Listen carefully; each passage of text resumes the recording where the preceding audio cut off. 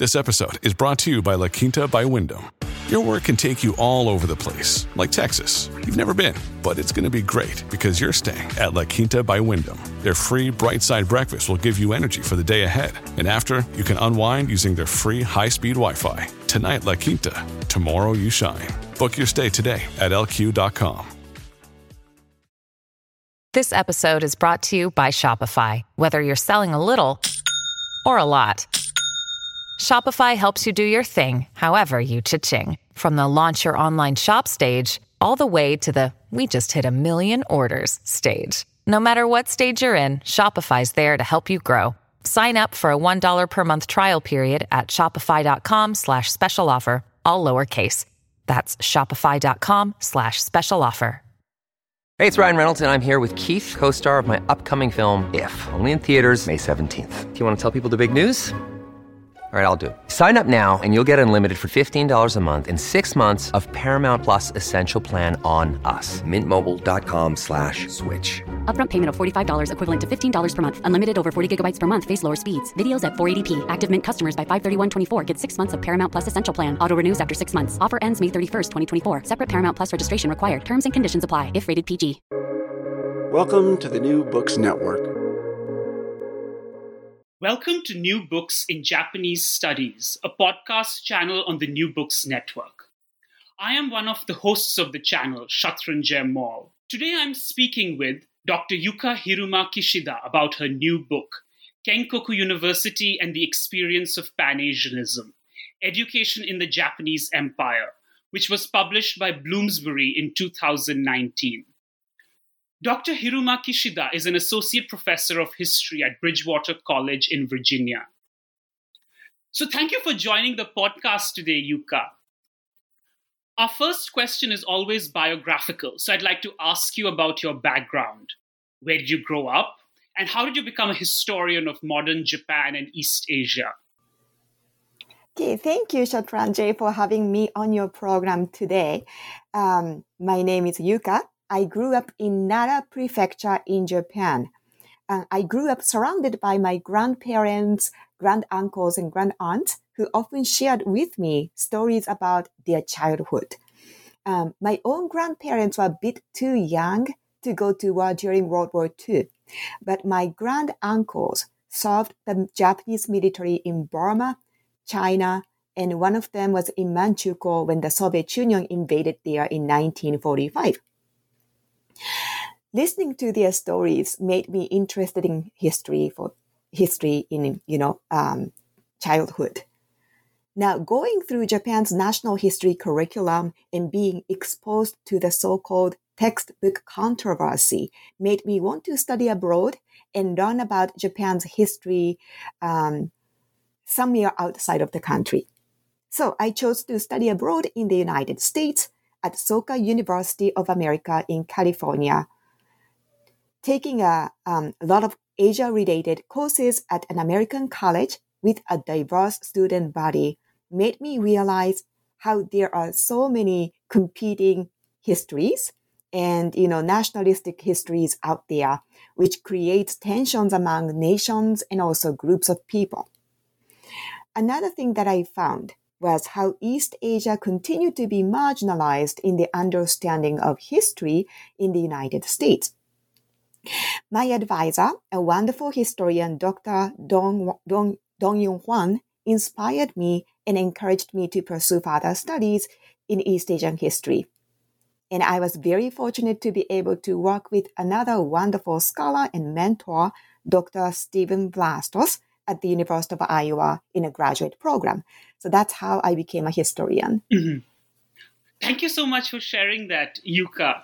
I'd now like to move to talking about your new book, Kenkoku University and the Experience of Pan-Asianism. So could you tell us how you came to write this book and what you see as its main arguments and contributions? Yes, this book developed from my PhD dissertation, which I completed in December 2013, and I added further research to that. When I came across with Kenkoku University, which I call Kendai using Japanese abbreviation, this just fascinated me. I was fascinated by how idealistic it looks as an wartime colonial educational institution of Japan. This school promised to foster ethnic harmony among the ethnically diverse student body and make itself a place to train a new generation of leaders who would shoulder the future of Manchukuo. The school administration often talked about ethnic equality as well. That fascinated me as a unique institution in the Japanese Empire. Now, as I investigated the actual practice and experience of the institution, of course, I found that there was a significant gap between the idealistic, was and reality. But I also found that the school also served as a space for ethnically diverse students and scholars to have dynamic exchange of ideas among themselves about the meaning of Pan-Asian unity. So my intention in this book was to uncover those individual experiences and exchange of ideas among non-elites as they went through the lived experiment of Pan-Asianist education. And in terms of the contributions, I hope that the book makes two contributions. First of all, the book intends to offer a nuanced interpretation of Pan-Asianism as Japan's imperial ideology. The works that focus on Japanese political elites have suggested the dominance of a hierarchical and Japan-centered vision of Pan-Asianism by the late 1930s. Now, by looking at Japanese and non-Japanese scholars and students of Kendai who stood outside of the political elite circle, my book shows that there continue to be a wide variety of articulations of this ideology all through the 1930s and even until the end of World War II. So that is 1945. So in that sense, this book intends to add to the growing body of literature on Japan's imperial ideology that seek to complicate our understanding by examining non-elites and non-Japanese. Within that growing literature, my book's unique feature is that its examination of the ideology is firmly grounded in one particular institution, unlike other works that find various articulations of Pan-Asianism dispersed in different places within the Japanese Empire.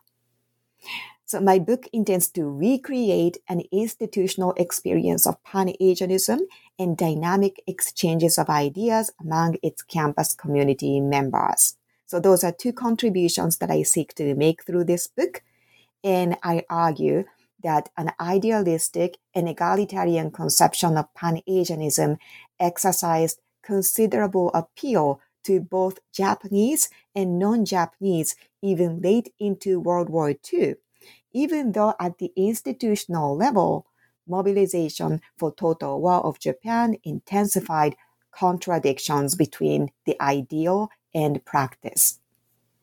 Thank you. I when I was reading the book, I was sort of very captivated by sort of the experiences that you describe of the students and sort of their ideas and sort of, the multiple sort of visions and articulations of Pan-Asianism at Kenkoku University. Yes. So when I was reading the book, one of my observations was that it was very richly researched with attention to a wide array of sources. So could you tell us a little bit about what it was like to research for this book? Where did you do your research? What sorts of sources did you use to write this book? Just tell us a little bit about the research process. Yes, thank you. So most of the research that I conducted was in Japan. So the largest collection of Kendai sources is housed at Toyo Bunko in Tokyo, Japan. But sources on Kendai are also scattered around Japan as well. So initially, I visited university and public libraries in different prefectures in Japan and also collecting some materials from US libraries. And that was because when I was doing my initial round of research for primary sources, Toyo Bunko in Tokyo, Japan, had periods of closing down or, making some of the sources not available to public because of the renovation. So that's why I had to go to many different places. But I ended up visiting Toyo Bunko in Tokyo, Japan multiple times because its collection on Kendai kept expanding as more new materials were donated by Kendai Alumni Association and also individual alumni living in Japan and their family members. What was happening was that by the early 2000s, unfortunately, many of those former Japanese Kendai students were, getting too old, and some of them were, passing away. And when that happened, either they themselves or their family members donated their personal collection of materials to Kendai Alumni Association or directly to some libraries. So that's how sources got to Toyo Bunko, and its collection on Kendai kept expanding. And I was also lucky to have acquainted with former Kendai students who lived in Japan. I was able to attend Osaka region's monthly meeting and met with several alumni members in 2010 and again in 2011. Those meetings among, Osaka region former Japanese Kendai students, their meetings are more like banquets, and they were held at the restaurant in Osaka. So they would drink beers and have meals together. Several former Japanese students I met there were in their late 80s and 90s. So they were pretty old, but very, very lively discussion was going on. And when I joined them in 2010 and 2011, they happily shared with me their stories from their teens and 20s when they were living in Manchukuo. And in addition to the materials I obtained from the Alumni Association, I was able to also, receive invaluable materials from 3 individual alumni members.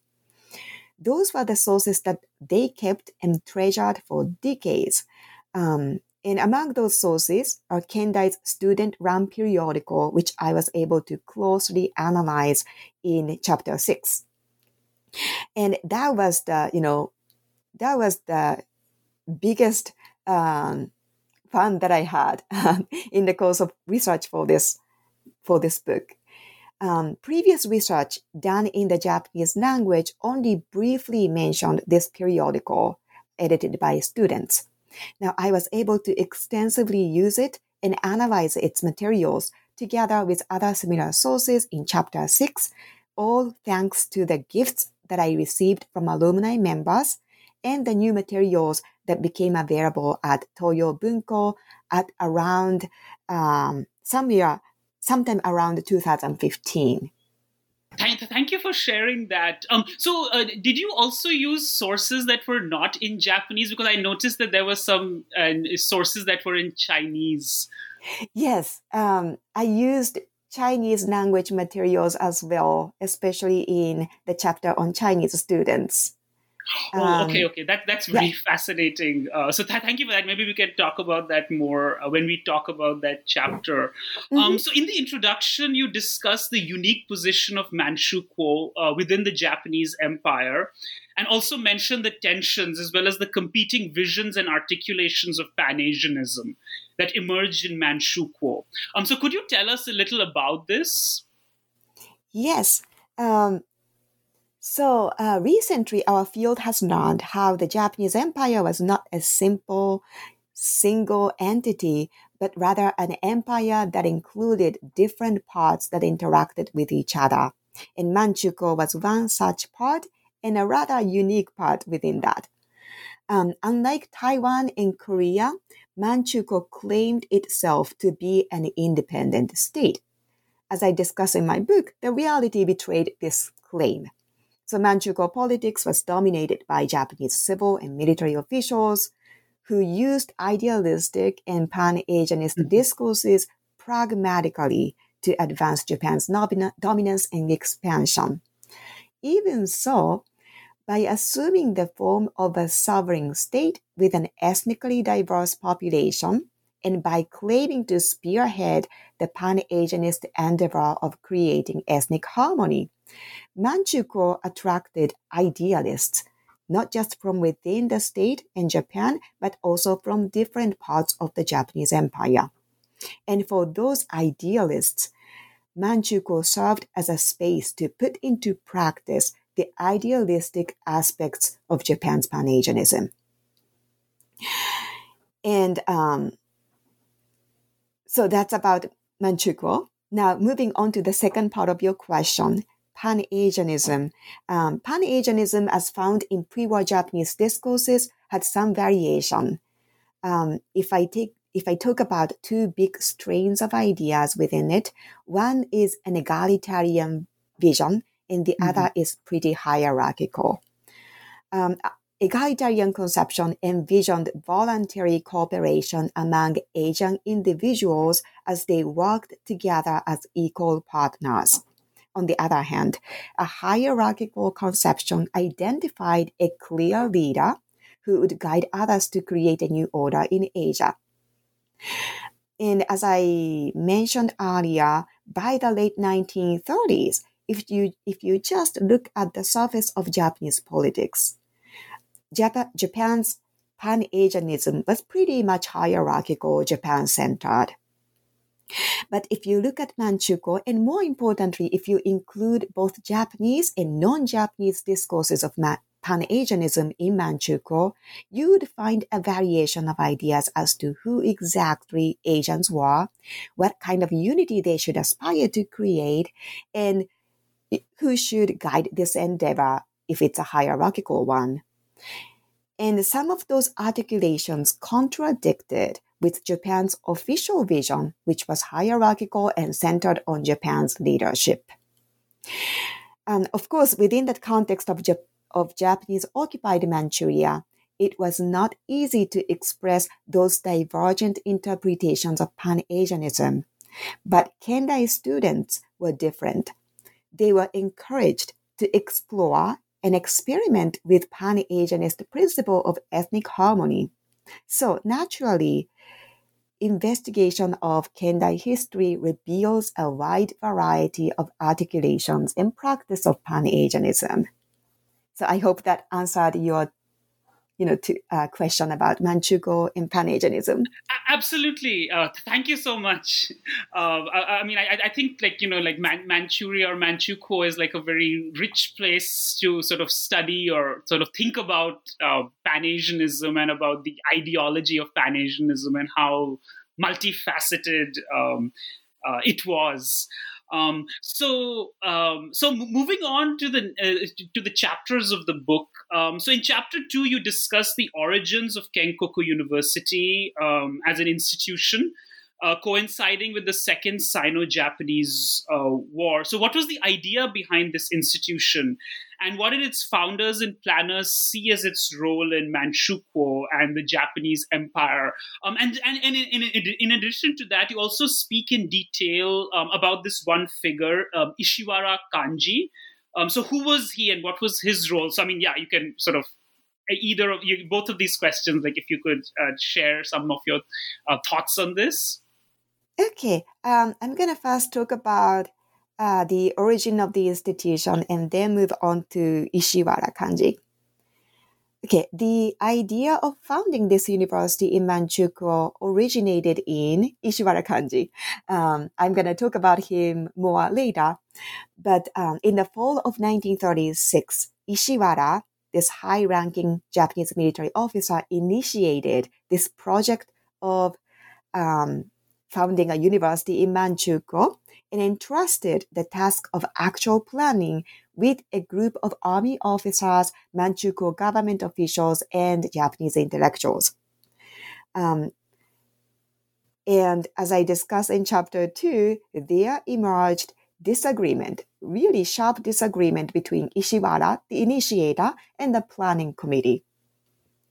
But one point of agreement was that they all envisioned this university to become a training ground for generations of leaders who would shoulder the future of Manchukuo. Now, on one hand, Ishiwara originally called this institution Ajiya Daigaku, or Asia University. And this naming reflected his grand vision that Manchukuo would become the showcase of Pan-Asian unity and a model of a strategic alliance among Japan, Manchukuo, and China. And this is the idea he advocated as East Asian League. So in that sense, Ishiwara was hoping that the university would nurture leaders who would shoulder the future of not just Manchukuo, but also the entire East Asia. On the other hand, the planning committee, led by 4 Japanese academics, they ended up founding a university and its curriculum with the idea that the university should serve only the newly established state of Manchukuo and nurture leaders who would engage in the nation building of Manchukuo. So with that idea in mind, the planning committee members changed the name from Asia University to the Kenkoku University. Here, Kenkoku means nation building, referring to nation building of Manchukuo. So as you can see, even among the people who were involved in the planning process, there were disagreement as to the purpose of Kendai education and how to put Pan-Asianist education into practice. And in addition to that, the goal of ethnic harmony was so ambiguous that it was open for different interpretations. And in that sense, scholars and students who joined Kendai had the opportunities of reinterpreting Kendai's educational objective on their own terms. Now, just a little more about Ishiwara Kanji. And as I said, he was the initiator of this project of founding Kendai. But he's very famous for his role in the Manchurian incident of 1931, in which Kwanton Army, the Japanese military officers, staged a minor explosion of a section of South Manchurian Railway in Manchuria, blamed that on Chinese forces, and began a massive military operation against the Chinese forces, which then led to the expansion of Japan's occupation of Manchuria and the subsequent foundation of Manchukuo state. So he's very famous for that. Ishiwara was behind this military operation and the creation of Manchukuo state. He did that with the belief that Japan needed this resource-rich region of Manchuria in order to prepare for the imminent war with the US-led allies. Mm-hmm. Now, this role that he played in Manchurian incident is very well known.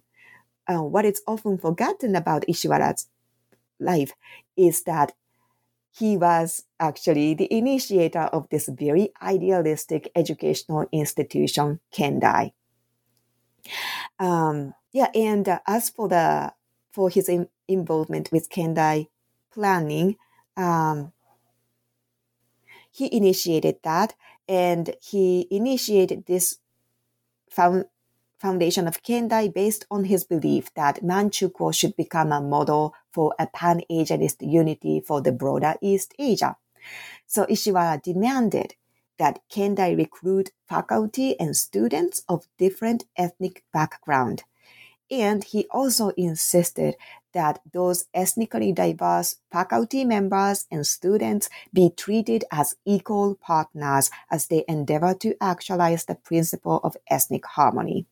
Mm-hmm. So very idealistic, and a lot of emphasis upon equality among students of different ethnic background. Now, unfortunately, his idea of forming an East Asian League, which is a partnership among Japan, Manchukuo, and China that was ignored by the Kendai's planning committee, and many of his idealistic plans did not materialize. But Ishiwara's conception of East Asian League continued to be pretty popular among some faculty members and students of Kendai. Okay, so that's about Ishiwara.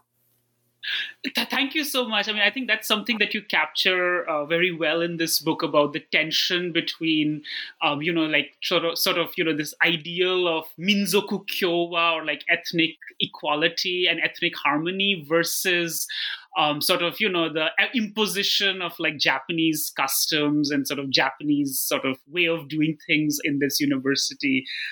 So thank you for sharing that. So another thing that you talk about in chapter 2 is sort of the opinions and ideas about Pan-Asianism and about Japan's role in Asia, as these were expressed by various professors and faculty members associated with the university. So could you tell us a little about their conceptions of Pan-Asianism? And what does this tell us about Kenkoku University as an institution? Okay. In chapter 2, I examined a number of academic works authored by faculty members. I had so much fun with reading few entries written by non-Japanese faculty members. Mm-hmm. Now, I'm going to first briefly talk about Japanese faculty members' conception. Now, what I found was that the Japanese faculty members' conceptions shared general characteristics of Japan's official vision of Pan-Asianism. Even though they disagreed as to how to forge Asian unity, most of them accepted Japan's leadership in this endeavor. Mm-hmm. So in that sense, Japanese faculty members expressed a relatively uniform vision of Pan-Asianism that was Japan-centered and hierarchical. Now, if you look at Korean and Chinese scholars' writings, you could find subtle and not so subtle challenges to the centrality of Japan in the ongoing Pan-Asianist endeavor. So for instance, one Korean scholar, Che Nam-son, published an article that explicitly refuted the Japanese claim to the divine, unique imperial rule. And this is a case of a non-Japanese faculty member, a Korean member, freely expressing ideas that diverged significantly from the Japan-centered discourse that was prevalent in official discourses of Manchukuo and East Asia, Japanese Empire. I also discuss another more subtle challenge that was found in a Chinese scholar's publications. What's interesting is that Kendai as an institution allowed interchanges of ideas among Asian intellectuals, including Japanese and non-Japanese, and that were expressed in faculty's scholarly works. And that's the evidence that Kendai faculty members were not just replicating the official version of Pan-Asianism, but they were exploring different versions, different interpretations. And at least some of them were, feeling at liberty to express really, really different meanings for the ideal of Pan-Asian unity, rejecting Japan's central role in this endeavor. Thank you for sharing that. That's really interesting to hear that, there were even like some the non-Japanese faculty members at Kenkoku University sort of had like a very complicated relationship with Pan-Asianism, but ultimately they sort of accepted it in some way or form. So that the other chapters of your book look at the experiences of the students of this university, and you sort of go, you cover the different ethnic groups. So in chapter 3, you discuss the ideas and experiences of Japanese students at Kendai. So could you tell us a little about the backgrounds of these students and what it was like for them to study at this institution in Manchukuo? Yes, Japanese students who attended Kendai came from all over Japan, and a few of them were from Japan's colonies like Taiwan and Korea. But almost always they were among the top rank at their middle schools. They had to pass a very competitive entrance exam and interview exam. For example, only 150 students were admitted to form the first entering class out of more than 7,000 applications. So that tells you how competitive this was. And for most of these Japanese students, attending Kendai was a big adventure.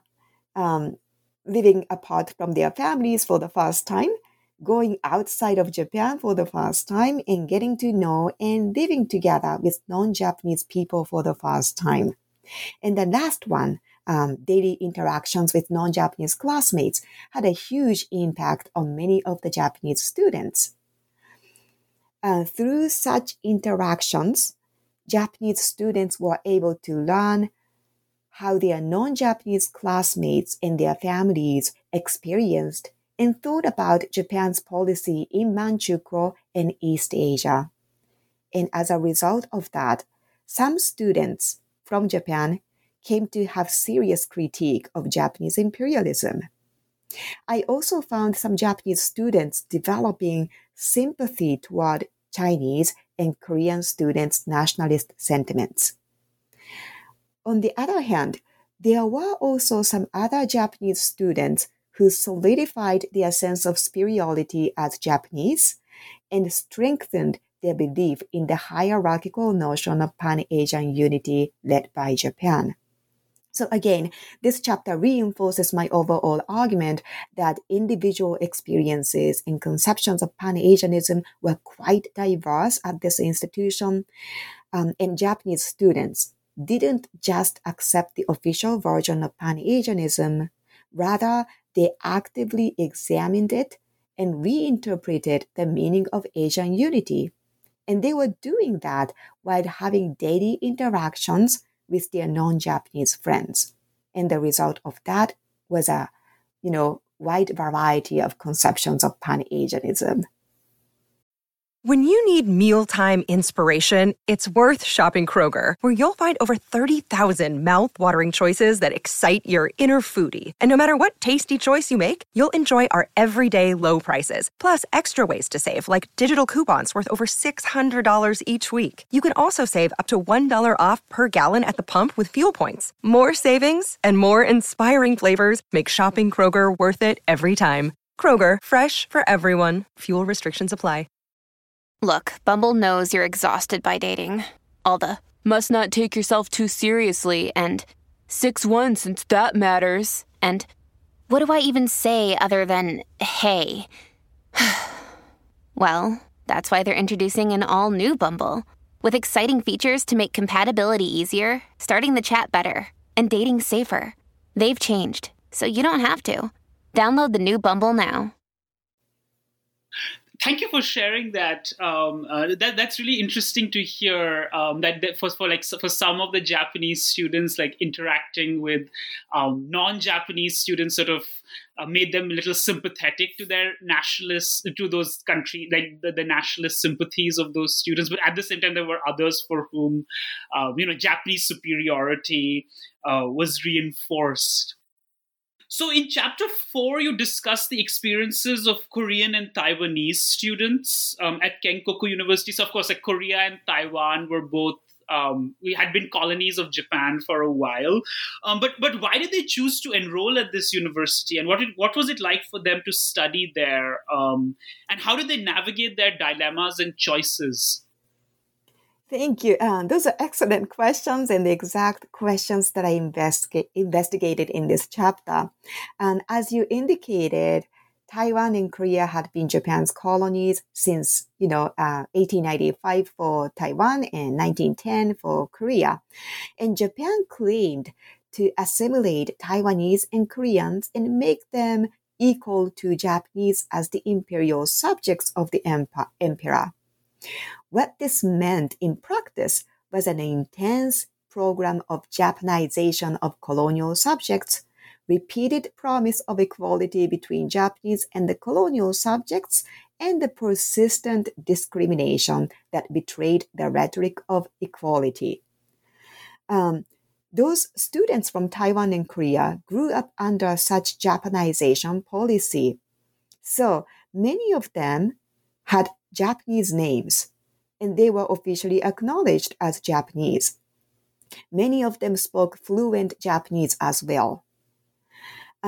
Like their Japanese peers, Korean and Taiwanese students of Kendai were top-ranking, excellent students in their middle schools. What this meant, oftentimes, was that they were very much assimilated to Japanese culture. They could speak fluent Japanese. They identified themselves as Japanese, and so on. Now, among aspiring young men of Korea and Taiwan, popular path to advance their career was to attend higher schools in Japan or attend Japanese imperial universities built in different parts of the Japanese empire. And Kendai, as the top university of Manchukuo, was one such option available to them. But at the same time, Kendai had two appealing points for those colonial young aspiring men. One was that the tuition, boarding, and other expenses were all covered by Kendai's scholarship. And the other appealing point of Kendai was that this university claimed to ensure equality among students of different ethnic backgrounds. And in addition to that, Kendai promised secure employment to all of its graduates. So basically the idea was that after graduating from Kendai, all of its students could get some governmental positions within Manchukuo. So those are motives. And among the Korean and Taiwanese students who attended Kendai, some seem to have had embraced Japan's assimilation policy and came to Kendai believing that they were actually Japanese. Others claimed that they chose to get out of their home countries out of indignation against Japan's colonial rule. In either case, what happened to most of these students was that they became awakened to their national identity as Korean or Taiwanese as they interacted with other Asian students on campus. And this awakening happened because even though they had been told that they were Japanese, Manchukuo and Kendai campus expected them to represent their own ethnic nation, that is, Korea or Taiwan. Now, as Korean or Taiwanese, they had the opportunities of exploring the meaning of Pan-Asianism with a, fresh perspective. Some students came to reconcile their emerging nationalist sentiment as Korean or Taiwanese with Pan-Asianism, believing that their personal achievement as Taiwanese or Korean in this Pan-Asianist endeavor would bring honor to their own ethnic nation and benefit their home country. On the other hand, there were some Korean students who rejected Pan-Asianism as Japan's lip service and began to secretly work for Korean independence while enrolling at Kendai. So those are about Korean and Taiwanese students' experiences. Thank you. Yeah, that's really interesting to hear that, again, like the Koreans and Taiwanese, like they sort of had like a very complicated relationship with Japanese imperialism and with sort of being students of Kendai. So in chapter 5, you discuss Chinese students, but you also mentioned that there were some specific challenges. There are some specific challenges to researching Chinese experiences at Kenkoku University. So what are these challenges? And why would these Chinese students end up studying at a Japanese institution? So what did you discover about their experiences of being in Kendai? Yes, this was the most challenging chapter in terms of analyzing sources. The central source of information in this chapter is an anthology of former Chinese students' recollection essays. This anthology was published in the Chinese language in the People's Republic of China in 1997. And this Chinese source presents problems of how to read the narratives that were produced under extreme political constraints. That's because in light of the authorized narrative of the Second Sino-Japanese War in the PRC, and also the risk of guilt by association with Japanese imperialism, it's not surprising that Chinese memoirs emphasize the negative aspects of their experiences of Kendai and represent Kendai as a vehicle of Japanese imperialism. So before reading this source, both I and my supervisor were skeptical whether this source could be used as used meaningfully. But close examination of these Chinese essays shows subtle variation in their experiences of Kendai. And in addition to that, I examined a limited number of memoirs written by former Chinese students that were published in the Japanese language in Japan, as well as some other sources. And I read those sources against the uniformly negative narrative presented in the Chinese anthology. So that's the method that I used in this chapter. And as a result of this cross-examination, I found a few points. So first of all, their motives, Chinese students' motives for attending Kendai, were very similar to those of Korean and Taiwanese students. So generous financial aid, promise of secure career path, and Kendai's reputed commitment to ethnic equality. While the Chinese anthology only briefly mentioned their motives, it's clear that no one was forced to attend Kendai. They all chose to do so voluntarily. Second, the Chinese anthology shows how the reality betrayed the idealistic promise of ethnic equality. They detested some of the Japanese customs and rituals that were forced upon all students, like daily recitation of Shinto poems before each meal and daily raising of Manchukuo and Japanese flags. You could find so many detailed criticisms against Kendai's curriculum, administration, specific faculty members, and students. That is to be expected in the Chinese anthology. Now, interestingly, there are some brief mentions of their positive experiences with some Japanese faculty members and Japanese classmates. When the Chinese anthology authors bring up such a positive memory, they do so very carefully to frame that in a politically correct logic often used by top CCP officials in PRC. They would characterize their favorite Japanese teachers or classmates as rare and sincere individuals who were also the victims of Japanese imperialism because of their sincerity.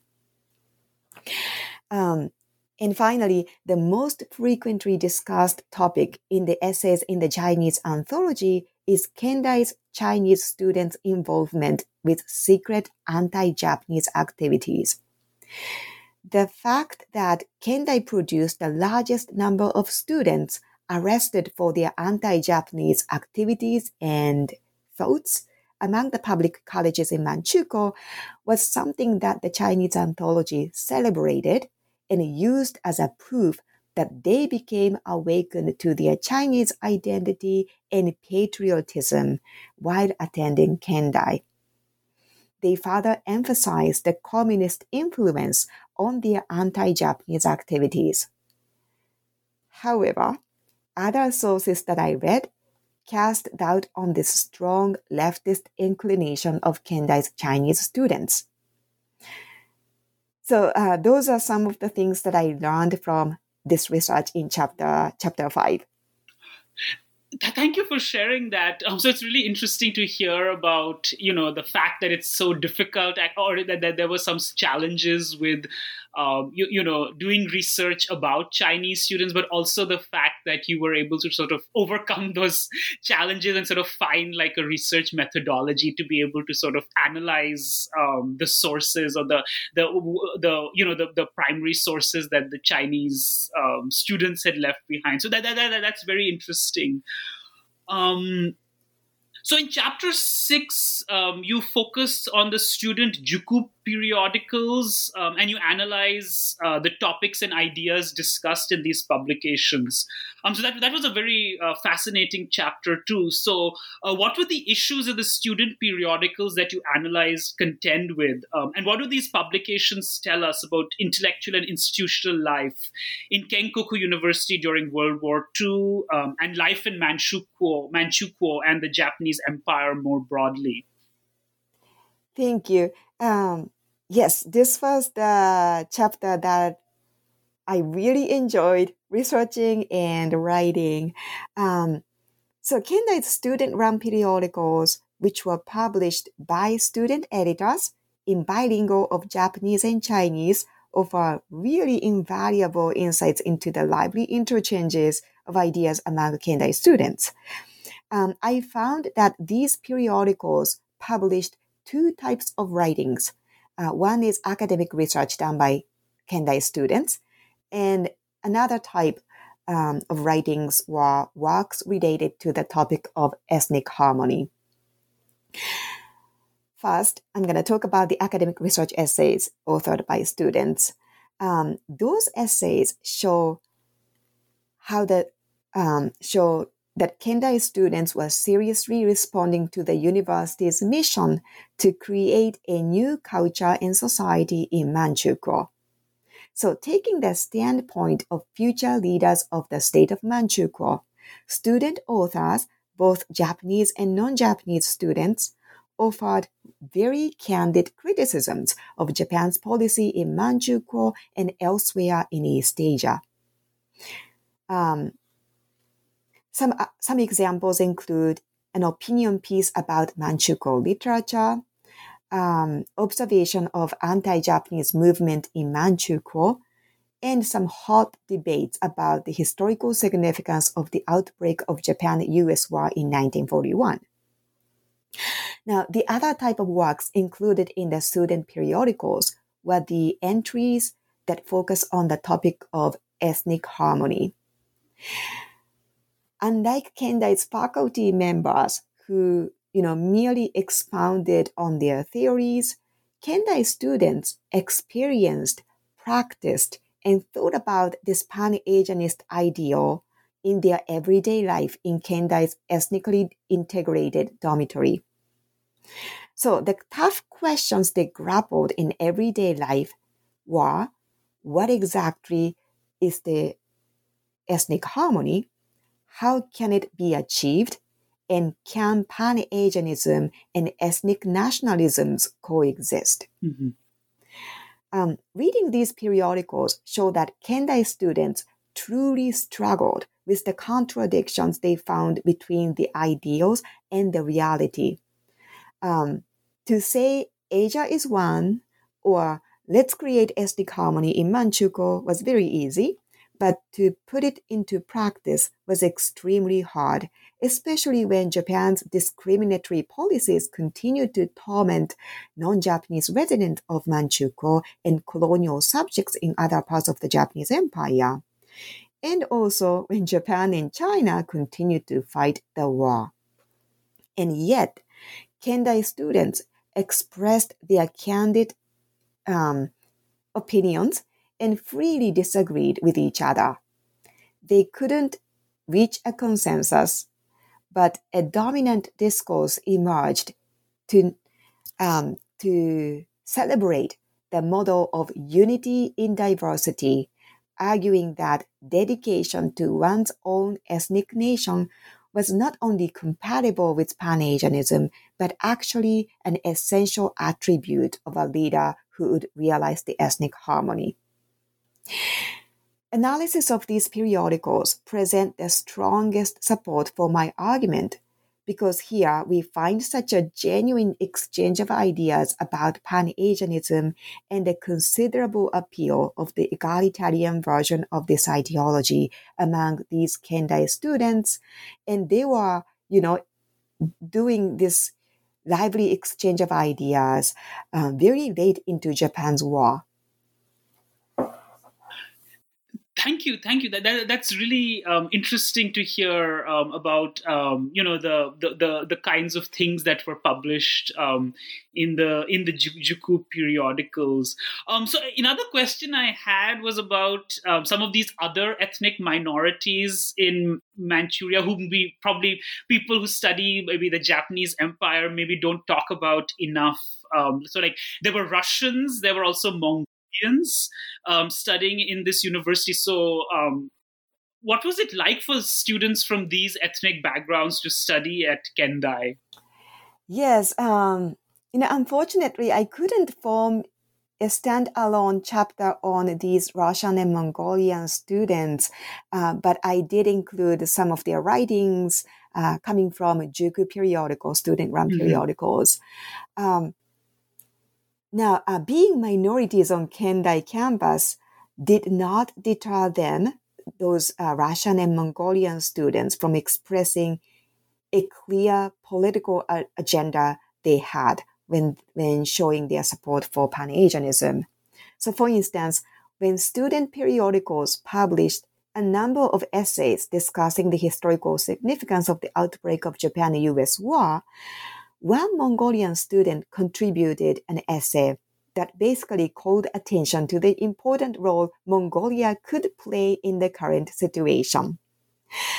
So in late 1941 and early 1942, everyone was caught up with the ongoing war between Japan and the Allies that were taking place across the Pacific and also in Southeast Asia.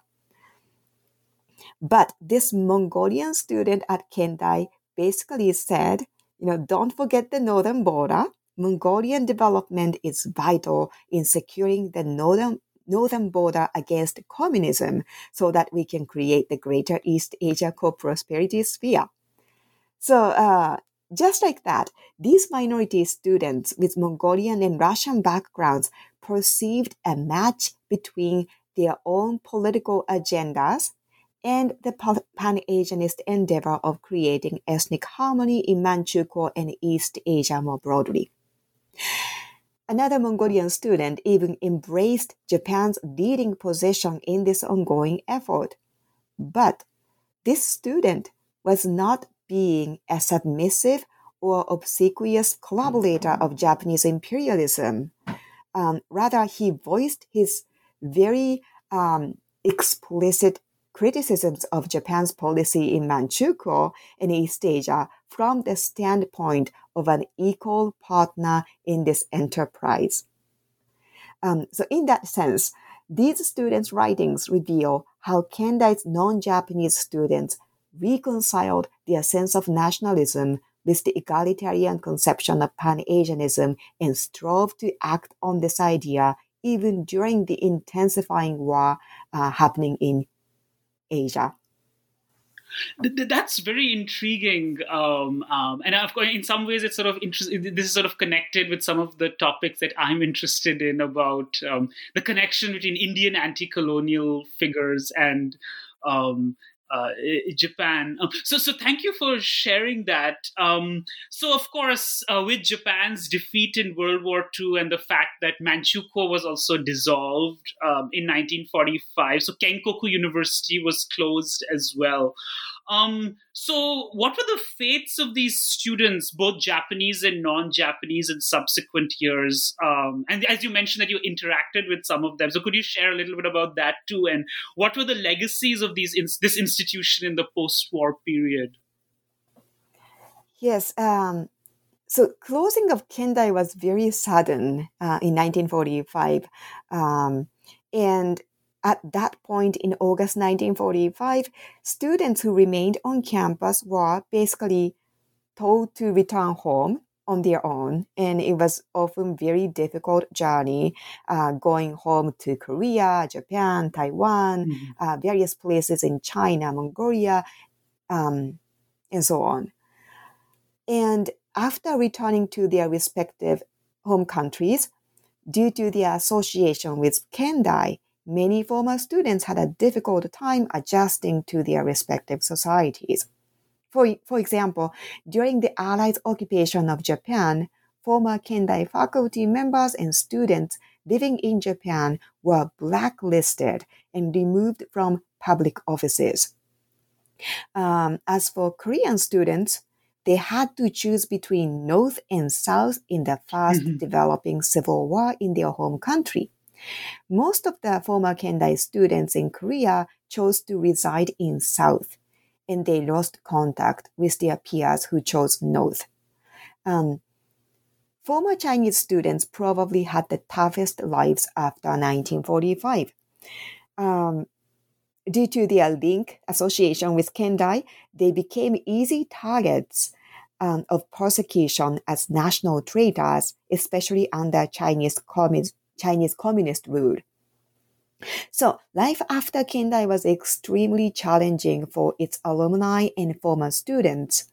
Even so, some of them established the Kenkoku University Alumni Association in Tokyo, Japan in 1953, and they continued to restore contacts. They made efforts to restore contacts. The association has published memoirs and other sources related to Kendai.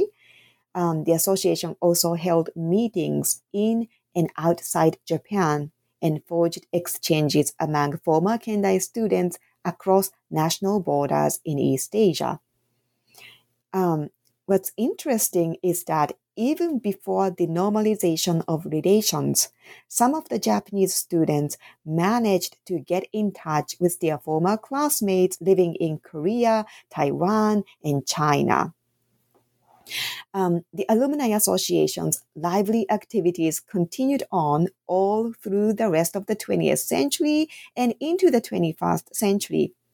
As I said earlier, I had an opportunity to meet with some of those former Japanese students back in 2010 and 2011. Now, in 2011, Kendai Alumni Association held its final general meeting. That was in Tokyo in 2010, and that general meeting of the association was attended by over 120 people, including one person coming from South Korea. Okay. And it was a very lively banquet with, so many people who were so happy to see each other in their 80s and 90s. Now, this long-lasting, lively exchange across national borders was the legacy of Kendai's Pan-Asianist education. Of course, Kendai, the institution itself, vanished together with Manchukuo and the Japanese Empire in 1945. And with that, Pan-Asianism as Japan's imperial ideology also met its inevitable demise.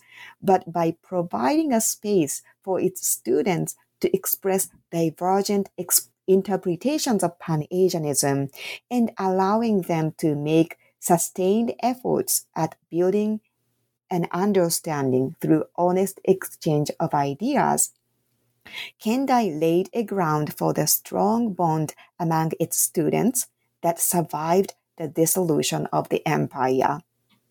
And as for the historians today, Kendai's institutional history offers a repository of uniquely diverse articulations of Pan-Asianism, not just by Japanese, but also by non-Japanese individuals.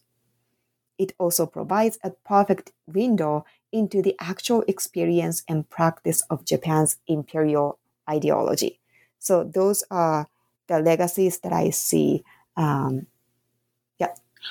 Thank you for sharing that. That's really fascinating to hear about sort of the legacy that sort of persisted. I remember like, when I was reading your book, one thing that you mentioned is that one black hole is of course North Korea. That there you were not able to recover any experiences of students who might have from Kendai who may have ended up in North Korea.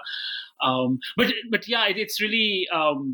Really fascinating to hear that the activities of the Alumni Association continued until so recently.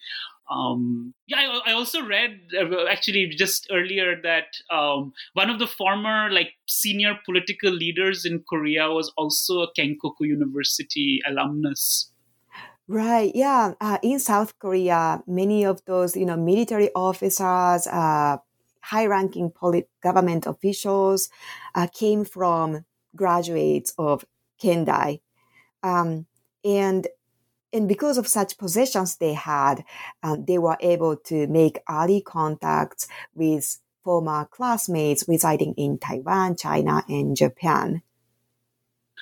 That's really interesting.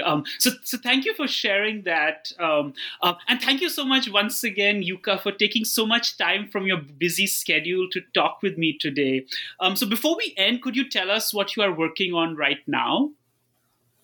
Yes. Now, before I talk about my current interest, I want to thank you, Shatranjay, for giving me this opportunity and taking time to read my book. Thank you.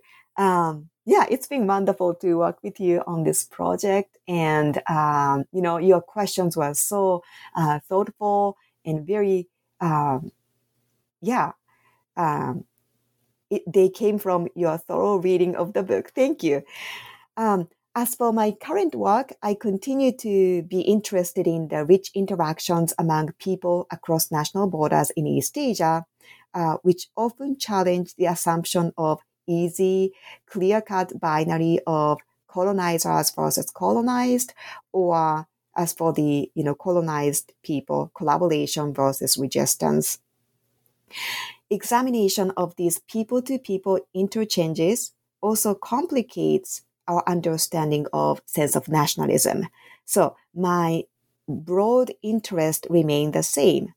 Now I am currently looking into the experiences of Christian missionaries in Manchuria. There were American, Japanese, and Chinese Christians working on the ground of Manchuria in the 1930s and 40s. So I am interested to learn about their experiences. Did they work together at all? Did they communicate with each other? How did they see each other in the time of intensifying conflict among their own, nation states? So this is one of the topics that I am working on right now.